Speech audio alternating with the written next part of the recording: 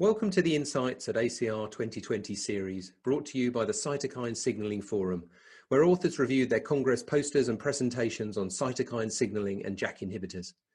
My name is Professor Chris Edwards from the University Hospital Southampton in the UK. This edition focuses on vaccinations and features presentations from Professor Kevin Winthrop and Dr. Rodriguez-Garcia. An elevated signal of herpes zoster has been observed across the JAK inhibitor class. In our first presentation, Professor Winthrop summarizes the incidence and risk factors for zoster in patients with RA receiving upadacitinib. Hi, it's Dr. Kevin Winthrop. I'm a professor of infectious diseases and public health here at Oregon Health Science University in Portland, Oregon. We calculated herpes zoster incidence rates per 100 patient years. We'll note that the majority of patients were using background methotrexate in this analysis, and about half the patients were using steroids across the various dosing groups. In terms of the presentation of zoster, it's really no different than what we've seen with other JAK inhibitors. Almost all these cases are cutaneous. Most are monodermatomal or limited to a second adjacent dermatomal or dermatome.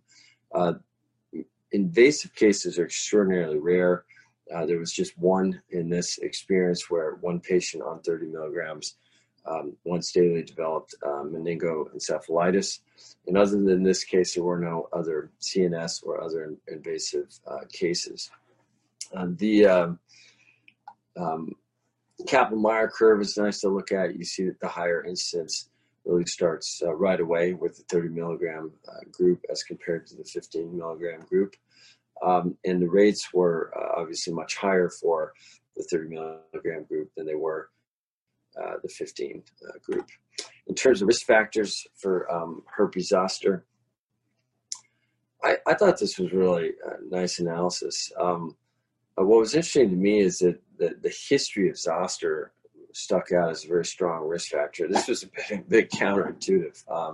Normally when someone has an episode of zoster, they build their immunity. It's like vaccinating yourself, and this lasts for some time, and most people don't develop a second episode in their lifetime. So what was interesting to me is that this was actually the strong risk factor. I would have guessed that people with prior history would have been relatively protected. But that's not the case. So this is intriguing, and I think it makes me want to investigate this further as to why. But that was the strongest risk factor for developing zoster while receiving upadacitinib. The other risk factors were enrollment in Asia, and this is something we've seen in the other JAK inhibitors as well, that there is something special about being in Asia, and that your risk factors are higher. And it's probably multifactorial in terms of why that's happening, but we just don't know. We did not really see much increased risk associated with age in this analysis, slightly higher rates in older people, but we really should have seen higher rates than we did probably, as we know that is a very important risk factor for zoster. What was interesting here is that we didn't see an increased risk with background corticosteroid use. That's, of course, been noted in pretty much every zoster study ever, ever done on the planet. It is a very strong risk factor for shingles. So why we saw nothing here, I don't know. Maybe it's just too small of an experience, or the doses were small enough. I just don't know. But I was surprised to see it not wash out as a significant risk factor in this analysis. So in conclusion, herpes zoster events in patients with RA receiving UPA were higher in 30 as compared to 15. The rates with 15 were fairly similar to the rates we see with other JAK inhibitors in their developmental programs. We certainly see the same risk factors with regards to patients in Asia being at higher risk, the reasons for which, again, we don't know. And what stuck out for me here as being interesting was the history of shingles as being a marker for a higher risk of having shingles while undergoing JAK inhibition in this experience. So that deserves further follow-up. So that's it. Thanks very much for your attention. Have a great Congress. Cheers.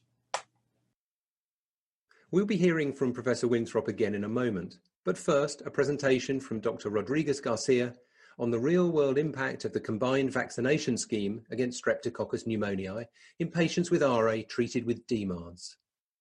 Hi, I'm Sebastián Rodriguez-Garcia. I'm a rheumatologist. I currently work at La Princesa University Hospital in Madrid, and I'm going to present our work regarding the impacts of the pneumococcal combined vaccination scheme in the incidence of related infections.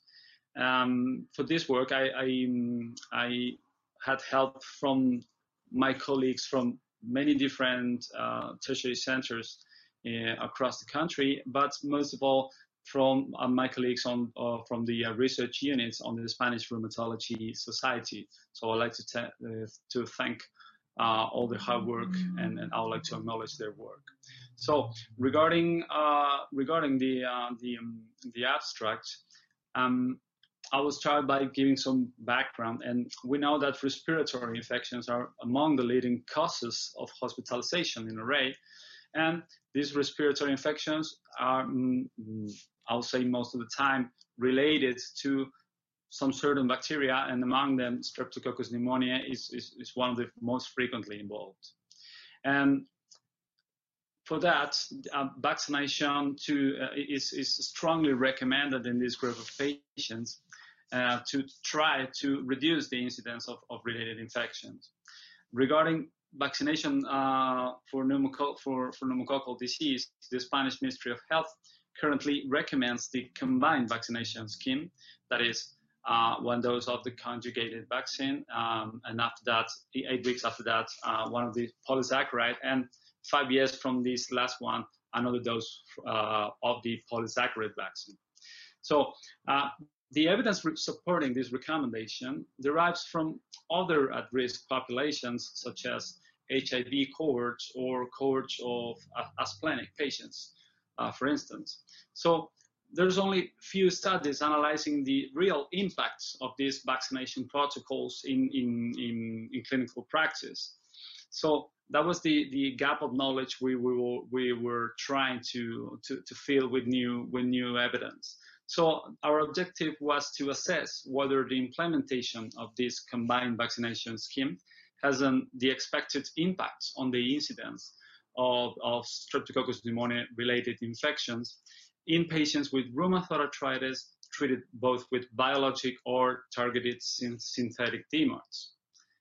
For that, we our study design was we nested a cohort of RA patients on a national prospective register. This register includes patients treated with biologics, either naive or switch, and also with targeted synthetic DMARDs. The period we analyzed goes from October 99 to November 2018. And to assess vaccination status, the vaccination administration is not a thing that we systematically collect in this register. So to assess the vaccination status, we surveyed all participant centers regarding their vaccination policies, and including the date of the initiation and of the implementation of the systematic scheme, and which scheme they use. So after that, we set 3 outcomes that we believe that are tightly related with pneumococcal disease. Those outcomes are invasive pneumococcal disease, that's one of the obvious one. Community-acquired pneumonia, not necessarily bacteremic community-acquired pneumonia, but also we included lower respiratory tract infections, because in the literature it's quite clear that the burden of pneumococcal disease might be underestimated if we only go for invasive pneumococcal on bacteremic community-acquired pneumonia. So we gather a set of codes. We use codes from the Medra dictionary in the register to analyze adverse events. So we gather sets of codes for these 3 outcomes. And then for the last model, for the regression models, we use a composite outcome, adding those 3 outcomes that I mentioned. And the new one, the composite, was called SP-related infections, Streptococcus pneumonia related infections. So we obtained the crude incidence rates, and we split the exposure periods, the total exposure in 2 periods, a pre-vaccination and a post-vaccination period. And the time point to split this exposure was 2016, because that was the time when the combined scheme was officially recommended in Spain. And then we built a Poisson regression model adjusting for potential confounders such as sex, age, smoking, and the Charleston's index to estimate the incidence rate ratio comparing both periods, the pre and the post-vaccination ones. So regarding the sample we obtained, we included 1,704 patients. The mean age was 60 years old. 79% were female, and around 70% were currently smoking when they were included in the register. The mean disease duration was around 9 years, and around 75%, 77% were positive for rheumatoid factor and were ACPA positive, respectively. So regarding the incidence rate, we presented the incidence rates per 1,000 person years, and we obtained a total of 167 events. That was the overall amount of events. And on the pre-vaccination period, we obtained no events for invasive pneumococcal disease, but we obtained a number of events for community-acquired pneumonia and also for lower respiratory tract infections. So the incidence rate for community-acquired pneumonia in the pre-vaccination period was 21.8 infections per 1,000 patient years, and it was further reduced to 14.6 on the post-vaccination period. And when we analyzed the composite outcome, the pneumococcal related and Streptococcus pneumonia related infections, the total incidence rates on the pre-vaccination period was 31.9 events per 1,000 patient years, and it was reduced in the post-vaccination period to 17. So when we split these incidence rates by age, and we use the frequently used time points at 65 years old, we see that, as expected, patients older than 65 years old have a higher incidence rate. That was 47.1 for SP-related infections, and it was further reduced to 34.6. And the similar thing happened when in patients that had less than 65 years old, but the incidence rates we got lower incidence rates. It was 29.5, but it was also reduced to 14.2. That was for the outcome SP-related infections, the composite outcome. Regarding the Poisson regression models that we built, we obtained on the crude model with the unadjusted model, the post-vaccination period presented an incidence rate ratio of 0.28, and the 95% confidence interval was 0.14 to 0.53. So it was a narrow confidence interval.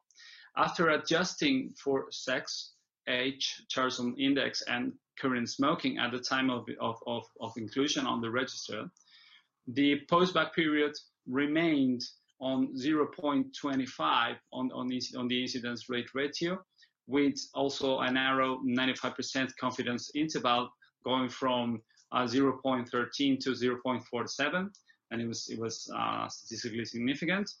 So using this model, we show that the post-vaccination period was better than the pre-vaccination one, and this is something that is only try to adjust the numbers that we already seen for the crude incidence rates. So based on these results, we can conclude that the incidence of Streptococcus pneumoniae related infections experienced a decrease in RA patients taking both biologic or targeted synthetic DMARDs. And this decrease was after the introduction of the stepwise combined vaccination scheme. And this reduction was independent of age, sex, smoking, and comorbidities included in the Charson Index. So how could these findings influence the clinical practice? Well, for instance, on the recent vaccination recommendations from Euler, although it was strongly recommended to vaccinate these kind of patients for Streptococcus pneumonia, there was no clear evidence, or the evidence was not that robust for the task force to recommend either a combined scheme, the stepwise scheme, or the previous one using only the polysaccharide vaccine. So I believe these results can add information for future updates of it, because it looks like the stepwise vaccination scheme, the combined one, works better than the previous one. But of course, this article has some limitations. These observations might be indirect.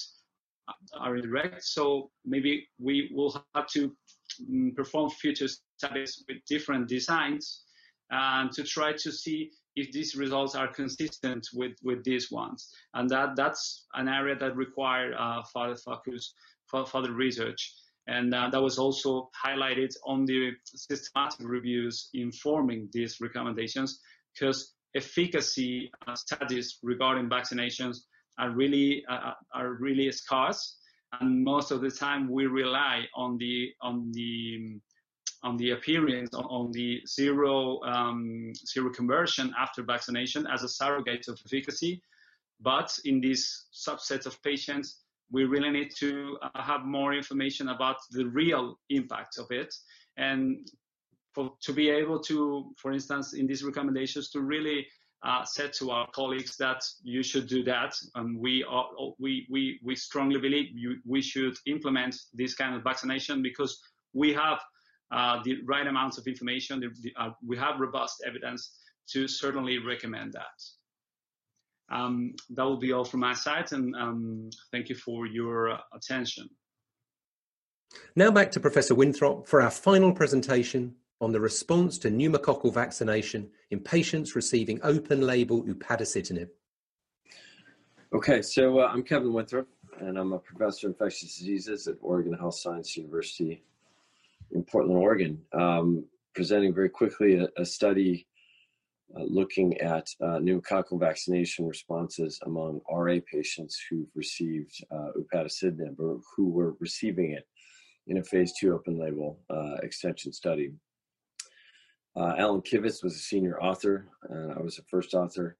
This is being presented at the ACR Convergence Conference in November, and I'm happy to give you a brief overview.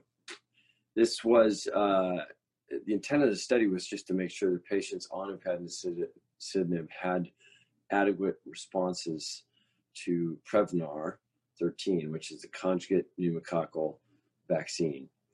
This is, of course, the newer vaccine for adults in the last 3 or 4 years. And it is recommended to start the pneumococcal vaccine series with this vaccine. And we took a number of patients who were receiving either 15 milligrams UPA or 30 milligrams of UPA in this LTE. Again, they all had RA. Most were using methotrexate concomitantly, in fact, almost 95, 98%. And the number of patients using corticosteroids was about 50% in each group, 42% in the 15 mg group, and 50% in the 30 mg group. Again, these are small numbers. The overall study only had 87 individuals in the UPA 15 group and 24 of the UPA 30 group. As we looked at their vaccine responses, you can see that at week 4 and week 12, the responses held up between those 2 time points. These are weeks after the time of vaccination. In the UPA 15 group, you can see that the proportion of patients reaching a satisfactory response, which was defined as greater than 2-fold increase in the antibody concentration in at least 6 out of the 12 pneumococcal antigens, you can see that a greater percentage of people reached that outcome in the UPA 15 milligram group, both at week 4 and at week 12. Although you can see that the proportions are very close and they're not statistically different. So about 67.5% in the UPA 15 group and 56.5% in the UPA 30 group reached that outcome measure at week 4. In terms of looking at it by antigen, 1, 3, 4, or serotype, pneumococcal serotype, there really wasn't much difference here other than what we'd expect. We see a range of geometric fold responses at each serotype, and this range between roughly 2-fold increases to almost 8-fold increases depending on the serotype. And in terms of safety, the vaccine was well tolerated. There was really very few adverse events and no difference between group. Interestingly, we did look at this according to background steroid use, because again, we had about 50% of individuals in each group that were using steroids. And we really didn't see any negative effect of steroids, which jives with what we've seen in other vaccine studies where patients using low-dose steroids do not seem to have a negative ability to mount a vaccine response. Now, of course, I will stress that these are low-dose steroids. Most of these patients are on 5 milligrams on average, but they're all less than 10 milligrams per day. And if you do studies looking at higher doses of steroids, you do see a diminished effect in immunogenicity to various vaccines.